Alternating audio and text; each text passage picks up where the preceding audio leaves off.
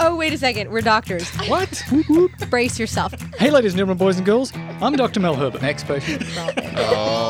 I'm Dr. Jess Mason. It was so good, you guys. That was such a good joke. And I'm just Dave Mason. This is killing me. The medical show about everything that is fun and interesting and educational for the non-physician in your life. Okay. Here we go. Should we do this? Yeah. What Are we the- ready? What are we doing? This won't hurt a bit. Well, here we are again to talk about COVID yet Yay, we again. actually got another episode going. This is awesome. Yeah. Pandepic Episode 2. Pandepic Episode 2. So why are we doing a second episode, Mel? Because there's so much we didn't talk about. There's so much that we've learnt, and the overwhelming demand that my mother said you should do another one. All right, Dave, what do you want to know about COVID as of today, which, might very well change tomorrow? April 15th. That's today. Yep. Well, what's some of the big differences? What has changed, or is a lot of it the same? We have learnt a tremendous amount about this disease. We still don't know a tremendous amount, but it is amazing how much we have learnt. So we've now been able to watch what happens when you deal with this a little bit too late. And what I mean by that is you don't do your physical distancing on time. So New York exploded, and the ERs were overwhelmed there. And, you see it on the news every night, just thousands and thousands and thousands of people have died. Compare that with California, which some of the governor and some of the local officials shut down California a lot earlier. And our curve has been really flat. So we haven't had that huge exponential spike in the number of cases. Now, it may also be that California is a bit more spread out, or certainly Los Angeles is more spread out. We're not sort of on top of each other like in New York. That may have something to do with it. But just that contrast between lots of social distancing or physical distancing versus not so much, and how that can make a difference 2 weeks, 3 weeks later in the number of cases is stunning to me. We're also learning a lot about, how infectious is COVID-19, which it looks like it's probably more infectious than originally thought. From what I remember early on, people were saying that you were infectious to others within like 2 weeks of getting it and not even showing symptoms. You're walking around thinking you're okay, and you're just shedding virus particles off on everybody. Is that still the same? Or are you saying it's even more infectious? So the thing that we look at is something called R0. And R0 is if you, Dave, have COVID-19, how many people are you likely to infect? So if R0 is 1, which is probably Wait, somewhat... how do you spell R not? It's R with like a little subscript 0. Oh. Yeah. Not ARENO. You are not Or KNOT. infectious. No, it's R and then a subscript 0. Like the letter R and okay. So influenza is around 1 to 2. So if you get influenza, then you are probably going to infect 1 or maybe 2 other people with influenza on a bad flu season year. And now newer data is showing that it's actually more likely with COVID-19 that you might infect as many as 5 or 6 people. Whoa, that is like a zombie virus. It makes sense why it's a pandemic. But that's all based on modeling. And you know what they say about modeling is the modeling is only as good as the input data. And so who knows if that's true, but that's what newer data is looking like. It's very, very infectious. And that's sort of on the order of measles. Measles is an R0 of 5. Yeah, I know measles has that rap that it's super infectious. Yes, yeah. That infectivity is a real problem because what it means is if you've got a really high R0, like a 5 or a 6, which was what we think, then that means it spreads really easy. And the idea of herd immunity, that how many people out there in the world have been exposed, and if you've got lots of people that are exposed, then the virus will stop spreading because it just keeps bumping into people that have already had it, and so they're immune. But if your R0 is really high, then it continues to spread through the population, even when lots and lots of people have been exposed. So this will continue to spread through the population, even when 80% of the population has immunity. It will continue to spread through the rest of the 20% as well. So that's why it's a real problem going forward. It's not like we can sort of really, take our foot off the accelerator and say, okay, everybody can go back to their normal activities. You just can't until we get a vaccine because it's going to infect everybody. It's so infectious. One other thing I want to bring up that's changed significantly, and I want to bring this up because I know that our audience is an audience that really is interested in the medical knowledge. And so this isn't really for just the regular lay audience, but for people who are particularly interested in how we manage this. The way that we're thinking about, putting someone on a ventilator is actually quite different through experience. Initially, the thinking was these people get super sick really fast. They get really hypoxic or low oxygen concentrations, and so they need to be intubated and put on a mechanical ventilator very early. Right. That thinking is changing. Let them be hypoxic. We'll give them oxygen. We'll do other things that are more supportive and less invasive, and then we'll just watch them until they really need that intubation and mechanical ventilation, that they just can't breathe on their own without our help. So that is a big change in the way we're thinking about COVID and managing it. So your sensitivity for jumping to that step has gone down. Yes. And is that because you're running out of ventilators, so you need to save them for like the actual bad ones, or it's just a different methodology now? So I would say it's not because of that, but that is a good sort of side effect of this decision making. It's because it looks like patients do better when they're not put on a ventilator early. It also, of course, spares more ventilators and more ICU beds and ICU nurses, and all of that is, we're able to manage those resources much more effectively. But that's not the reason why. We're not doing inferior care because we're strapped for resources. Right. We are strapped for resources, but this is just truly because it seems to be the better way of doing things.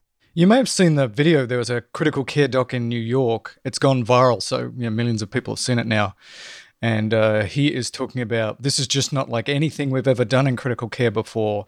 The type of lung injury we've seen with other diseases, this just doesn't act like it at all. And this is part of it. People are coming in so hypoxic, but they don't look very, upset about it. Normally, if your oxygenation in your blood is really low, you're really, really agitated. But people are coming in with crazy low oxygen, but they don't feel that short of breath. They feel short of breath, but they're not. It's acting like differently than anything that people have seen before, and that's part of it. Normally, you would intubate these people early, but we think that that's actually going to make people worse. And they're also doing this thing where they're doing a thing called proning, where they're finding that if people lie on their bellies, then they're able to get their oxygenation up. And so they're doing lots of proning. That is so weird. That's so strange. And the reason is because a lot of the part of the lungs that are affected the most are along your back, along your backside. And so, and that's because if you're laying on your back, as you could imagine, think of the lung as a big squishy, like a foam pillow, the lower portion is going to get compressed more so than the upper portion, just because of gravity. And so are you having people lay on their front? Yeah, laying on your chest or your stomach and letting the back part of the lungs open up more so they're not getting so squished. And then you flip back over and you sit up. Basically, where are you comfortable? Are you more comfortable sitting up, sitting on your stomach? Normally, we would almost never tell patients sit on your stomach or lay down on your stomach and your chest, but it seems to be improving their ability to breathe and get oxygen. So it sounds like instead of ventilators, we need to ramp up manufacturing on massage beds. Yeah. Exactly. Exactly. So where are we at in the country right now with like how many people are suspected to have it and how many people have actually died from it? There's a couple interesting things that are happening. One, it seems like no one can seem to get a test unless you're like a politician or a celebrity or a sports person. So I'm guessing that big number of like 500,000 people have it. Well, it's actually like 500,000 celebrities, politicians, and sports players have it. And then in terms of death, at the some of the White House news briefings, Dr. Birx was saying how some of the deaths, they're saying that if they had COVID when they were tested, but they died of a brain tumor they've had for 5 years, they're getting thrown under the COVID number. And then some people aren't getting tested at all, and they're just saying, well, this person probably had COVID, so we're going to throw that in the number too. So what are the numbers? Like, how do we get our heads around what's actually happening? There's lots of different places you can look, but the one that everybody is using, probably the best one, is the Johns Hopkins website. So if you do a Google search for Johns Hopkins COVID-19 map, it shows you all the reported cases throughout the world. So as of today, April 15th, there's been 2 million confirmed cases throughout the world. In the United States, there's been 614,000 confirmed cases and 27,000 deaths most of them obviously in New York area and now spreading through the rest of the country. So if you watch this over the last few weeks, it's like, well, there was a few people and then there was more people. It's really exploded. Hopefully we've slowed it down now, that curve thing. But that's, I find, is the most interesting place to go. And we talked last time about what we think the mortality is. We don't know still because we haven't tested everybody. In order to know the true mortality, you need to test everybody, find out who's got it, and then follow it over, weeks to months to see how many people die. But we think it's probably going to be around 1 or 2%. And like you say, Dave, they've confirmed 614,000. They've done 3 million tests, which sounds like a lot. But there's 350 million people in the United States, so the overwhelming majority of people in the US have not been tested for it. I think Jess was showing me, what was that list you were showing me of deaths reported by country? Mm-hmm. And then I asked, so who's doing the best job? And it must be the really corrupted countries that aren't reporting honestly. So like Yemen was like crushing it. They had one death. One like, case. Way to go, Yemen. One case and they survived. Right. No, I mean, that's true, is that we should be skeptical about any data that we're being presented with before we just accept that data at face value. And so when you look at the numbers per capita in the U.S. versus the number of cases and deaths per capita in other countries, the U.S. is really doing not that bad. We're kind of in the middle. I think our number was, 83 or something like that, deaths per 1 million people. And there's a lot of places with higher numbers. Spain is almost 400 per 1 million. And then you look at countries like China and it's 2. Yeah. And Russia 1. Killing it. Really? We're doing so good. Or is your government just not wanting it to look so bad over there? Well, you bring up a good point about countries. Sweden, from the get-go, has had this policy of like, young people, go out and do your thing and keep that economy moving. And old people, we're just going to shove food under the door.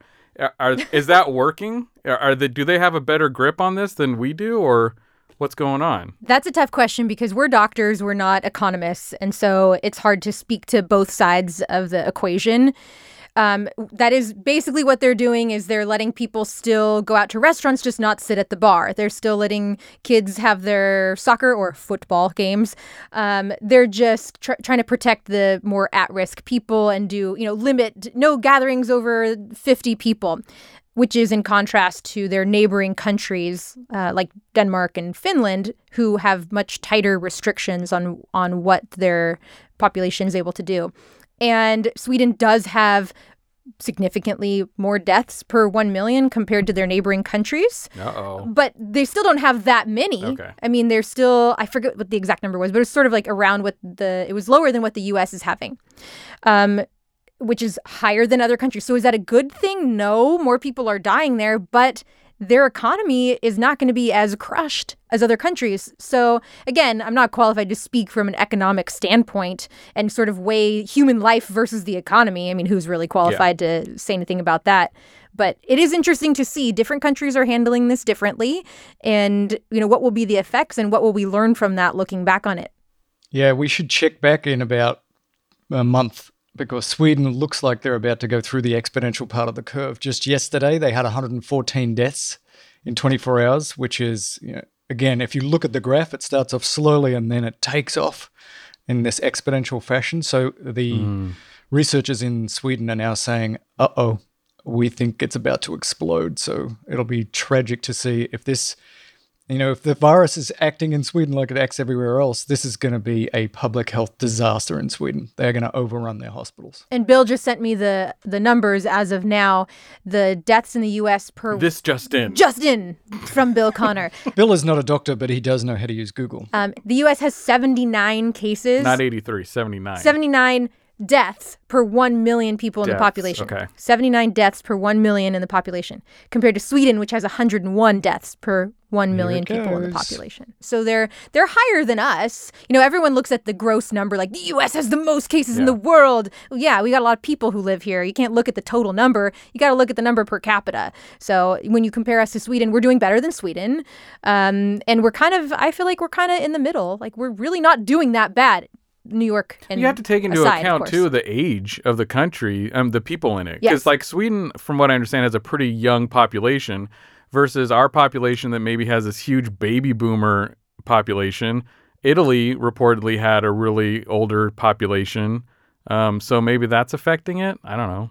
Yeah, that certainly could, because the people who are most, get in trouble from this are older people. Italy's average age is somewhere around 45. The US, it's around 38. We've got friends in Kenya. The average age there is 18. But places like Kenya are not reporting many cases not because of a corrupt government. They just do not have the tests. They can't test. And so it might be that different countries will do better in terms of mortality because of the average age. But somewhere in like Kenya, they have a tremendous amount of other diseases which could make even young people do very poorly with it. Lots of sickle cell disease, lots of tuberculosis. Then throw in COVID on top of that. That young age of the population may not be protective. Breaking news from Sweden. So a little follow-up on this. Actually, it's now 24 hours later. It's April 16th. And yesterday they had 170 deaths. And so it looks like they're hitting that exponential part of the curve where things really take off. The scientists, a group of 27 scientists got together and said, we've really got to lock this down. Just asking people to social distance and they're not doing it is not enough. And they're concerned. And in fact, for a scientific paper that I just reviewed for our textbook chapter that Jess and I authored, their modeling is that they're going to overrun their ICU capacity by 40-fold if they just let this thing keep going. And I initially read one of the reports is that they are going to lock it down now. They've got the message, but it turns out they're not yet. Even today on April 16th, they're still letting people just sort of do their own thing.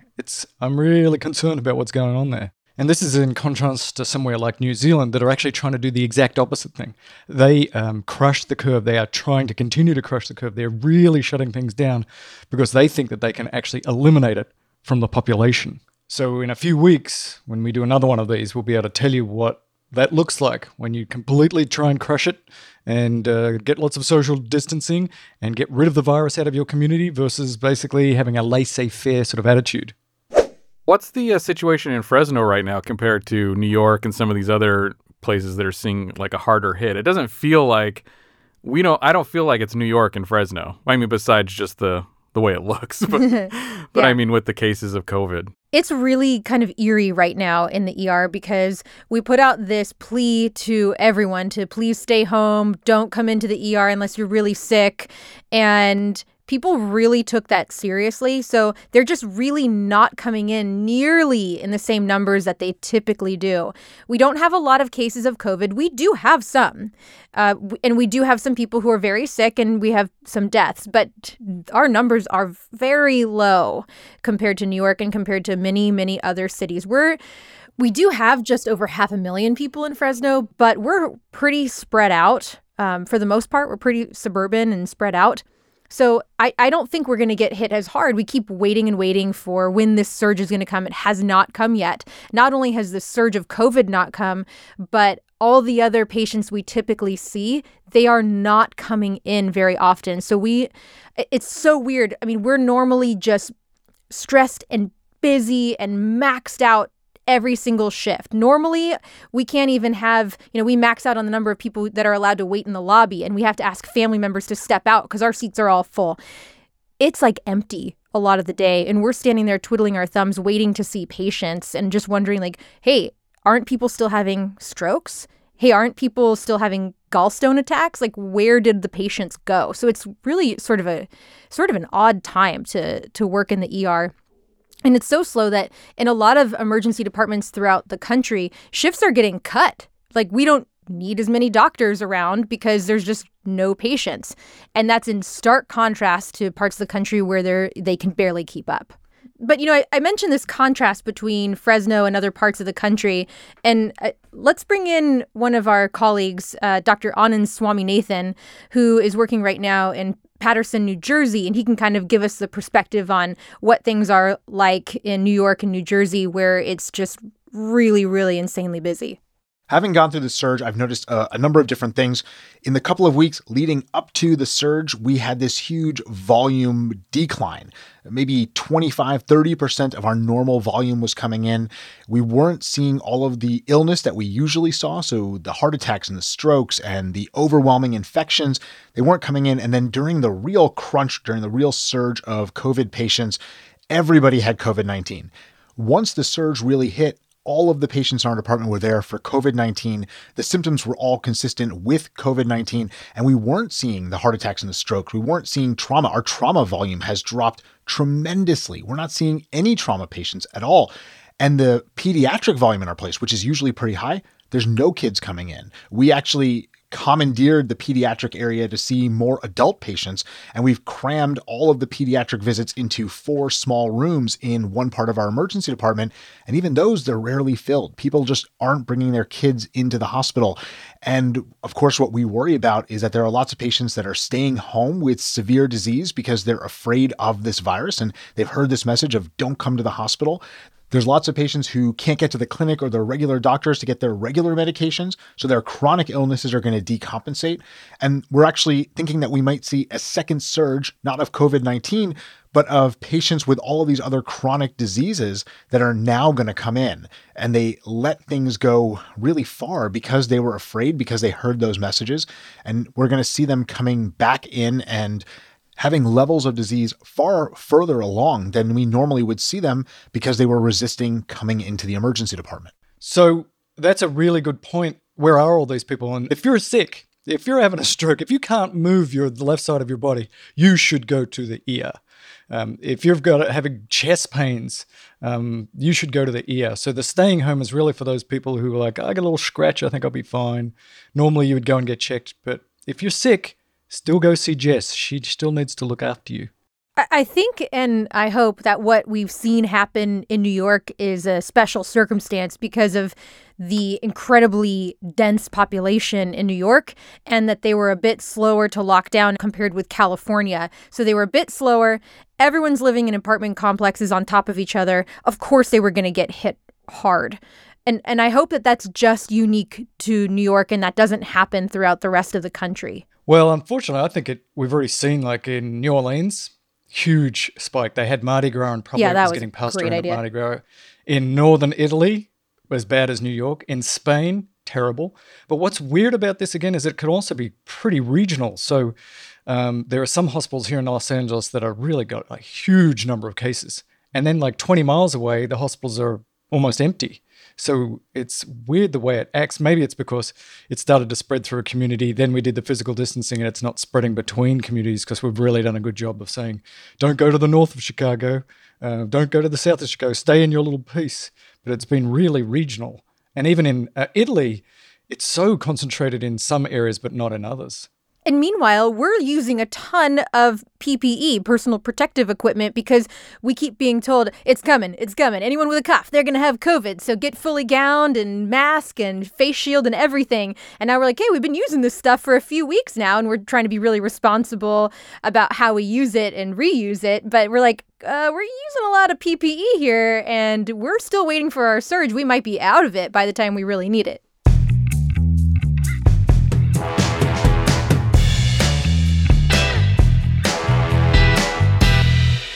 Can we go back to the whole, you were saying about the herd immunity.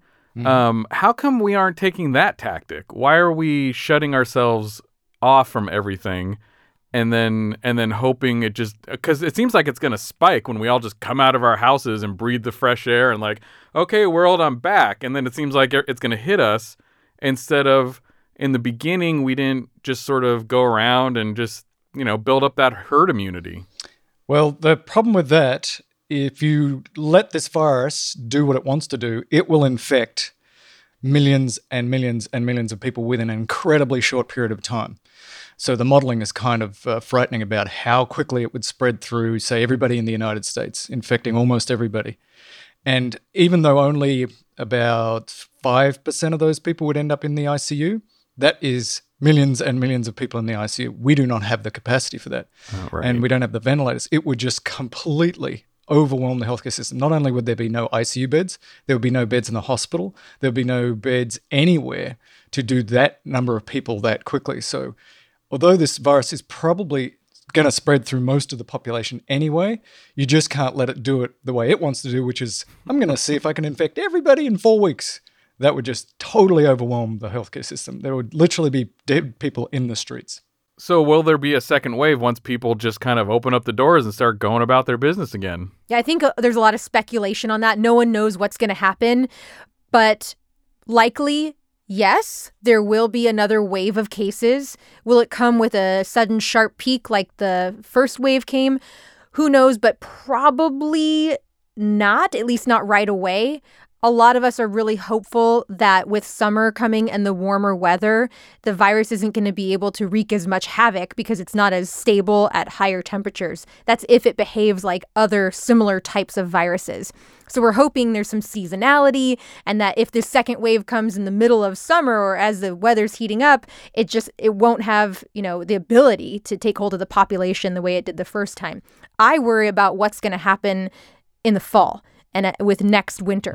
I feel like that's when it's probably going to come back in bigger numbers if we don't have a more effective way of managing it, treating it, mitigating the spread in the community. So I think, yes, there will be a second wave, but exactly when that is remains to be seen. But we should be clear, we don't know if it's going to be seasonal.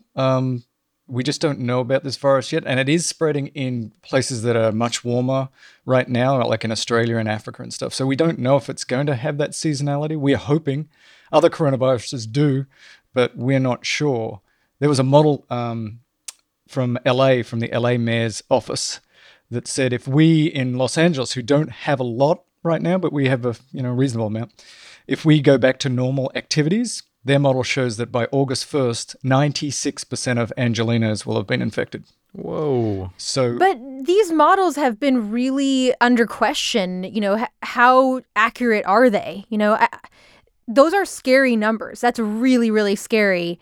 But would that really happen? I don't know. No one knows. Yeah, if that R naught is right, if it is around 5 or 6, then it is pretty frightening. Because once LA gets out of this first wave, only a very small percent of people are actually going to have been exposed because we did the right thing. We did the physical distancing and very few people have been exposed. So if you just go back to normal, you'll see a New York-like spike again. So it's going to be all about how do we get back to normal economic activity or as much as possible, but without having a giant spike. And so that's a real trick.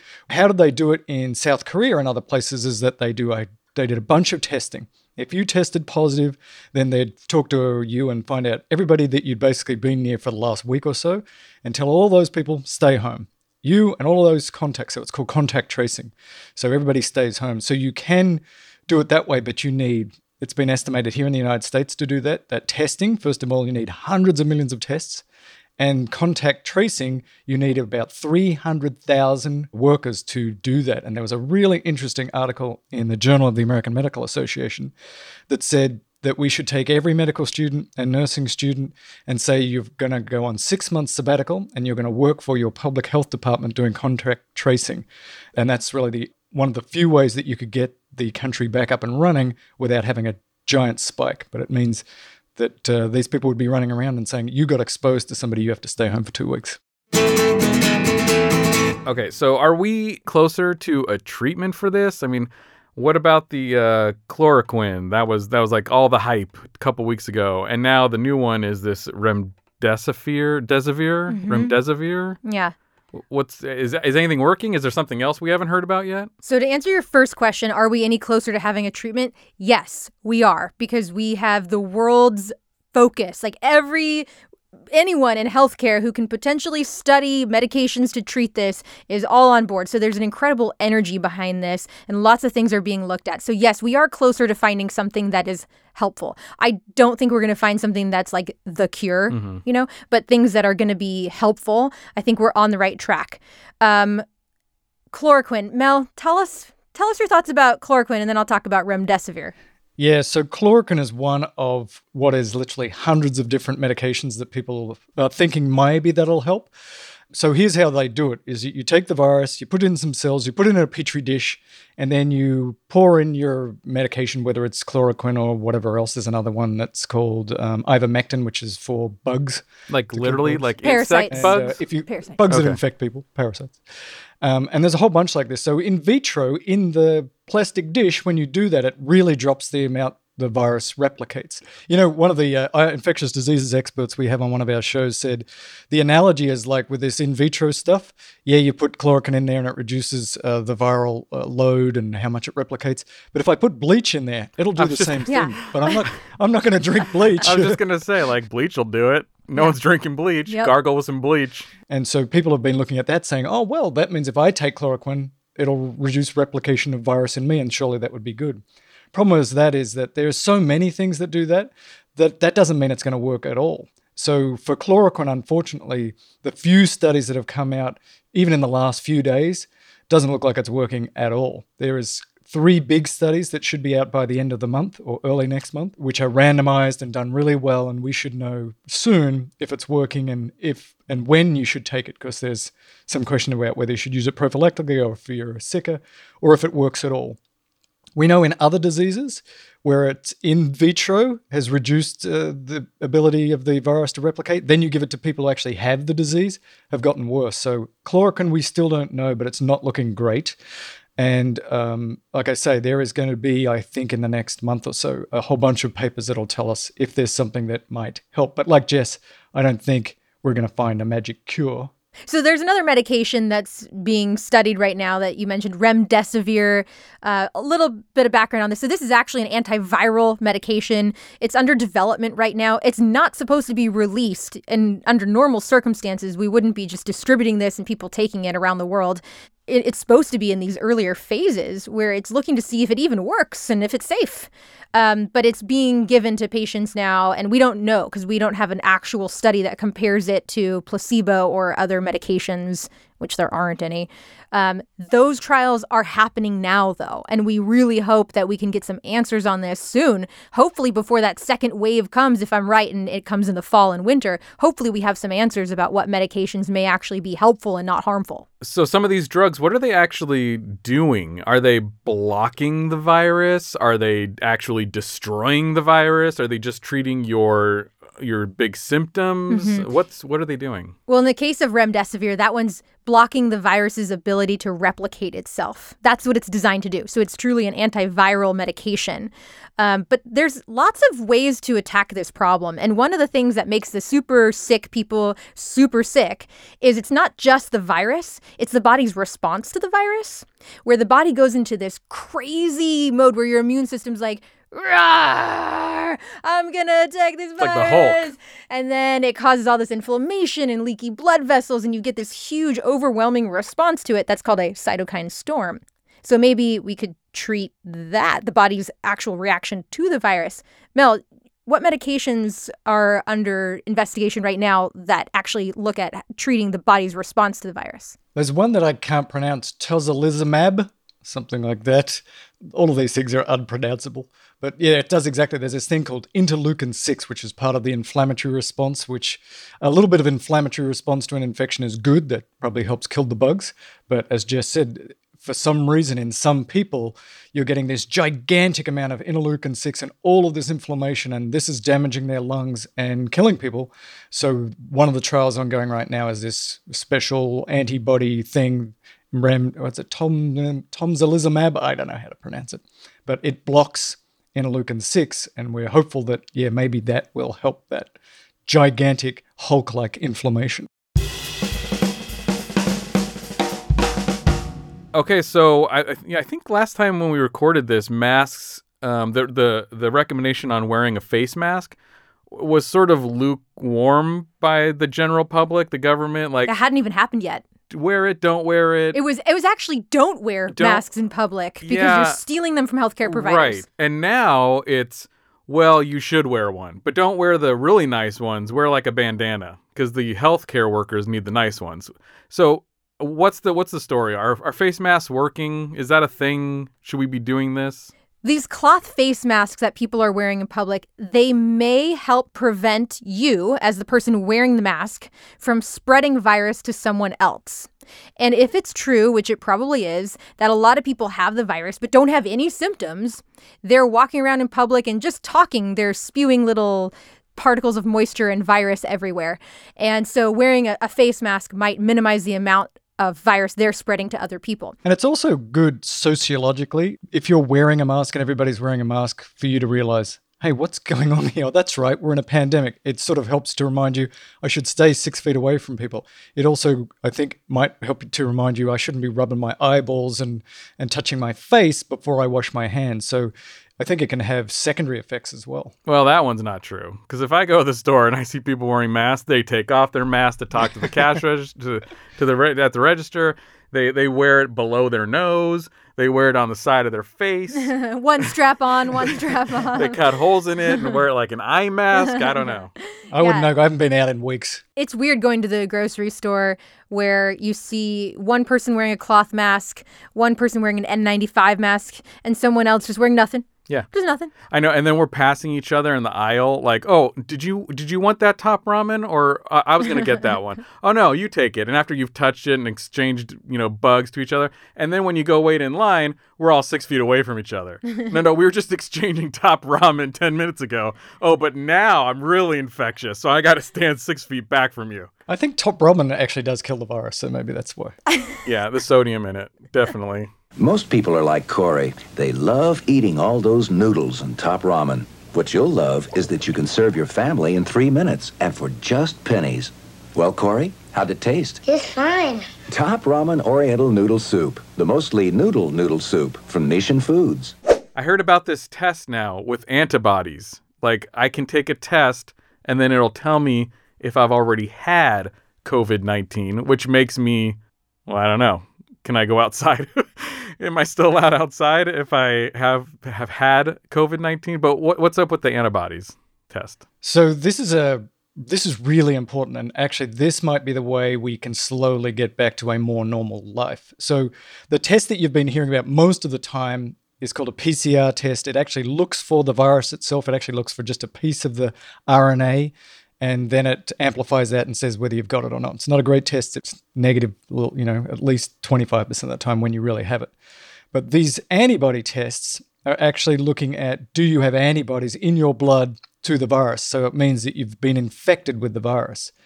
And the reason that could be really useful is that we believe that if you've got those antibodies, you can't get this again. Now, you may have heard in the newspapers that it looks like some people got it again. That's really not clear that that's happening. It's almost certainly true that overwhelmingly, if you've got the antibodies, you're not going to be able to get reinfected with COVID-19 at least for months and probably years. We don't know exactly how long.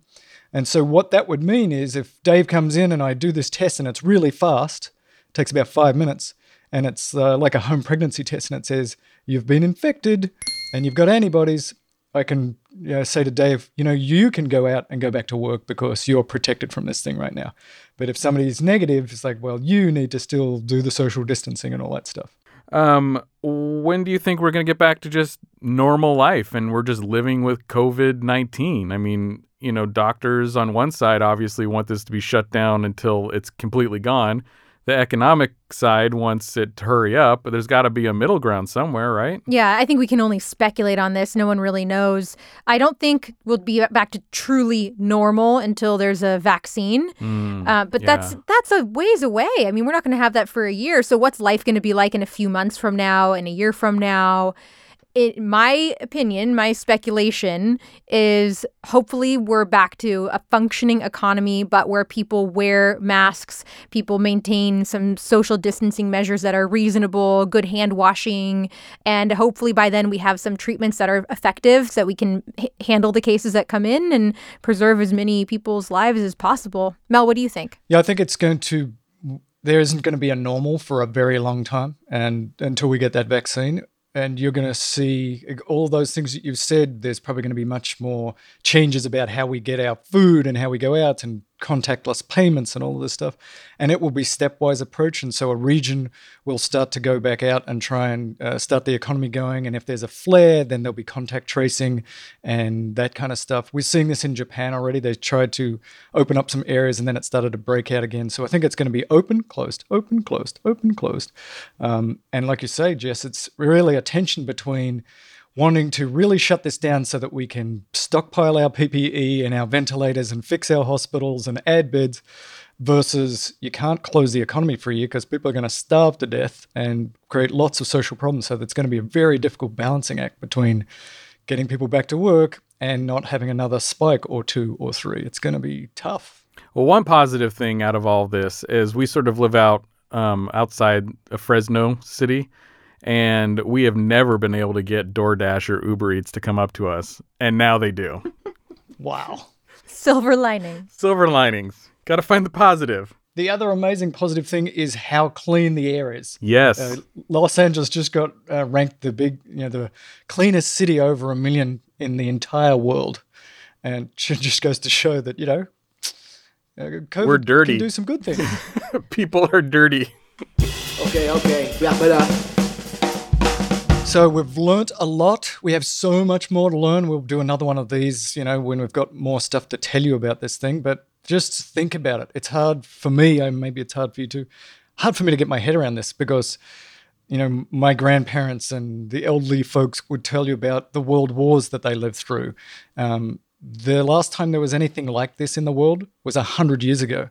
There are not a lot of people around that remember it back then. We are living through a pandemic. You will be telling your kids and your grandkids about this. It's okay to be a little anxious and be a little confused because we're trying to work this out as we go. This is a remarkable time, but we can actually help each other out, which is really amazing. By doing the social distancing, by not being stupid, washing our hands, maybe wearing masks and doing the right thing, you can actually save people's life. You can save people's life. That's what's crazy. So do those things. They're for real. And for goodness sake, if you have a stroke, come to the ER. Perfect ending. This Won't Hurt a Bit is a production of Foolyboo Incorporated, produced by Bill Connor. The information you hear on This Won't Hurt a Bit should not be taken as actual medical advice. If you have actual medical questions about actual medical things, you should see an actual medical practitioner. Even though we are actually doctors, we're not your actual doctor. So be sensible and keep it real.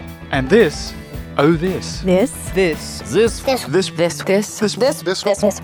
won't hurt a bit.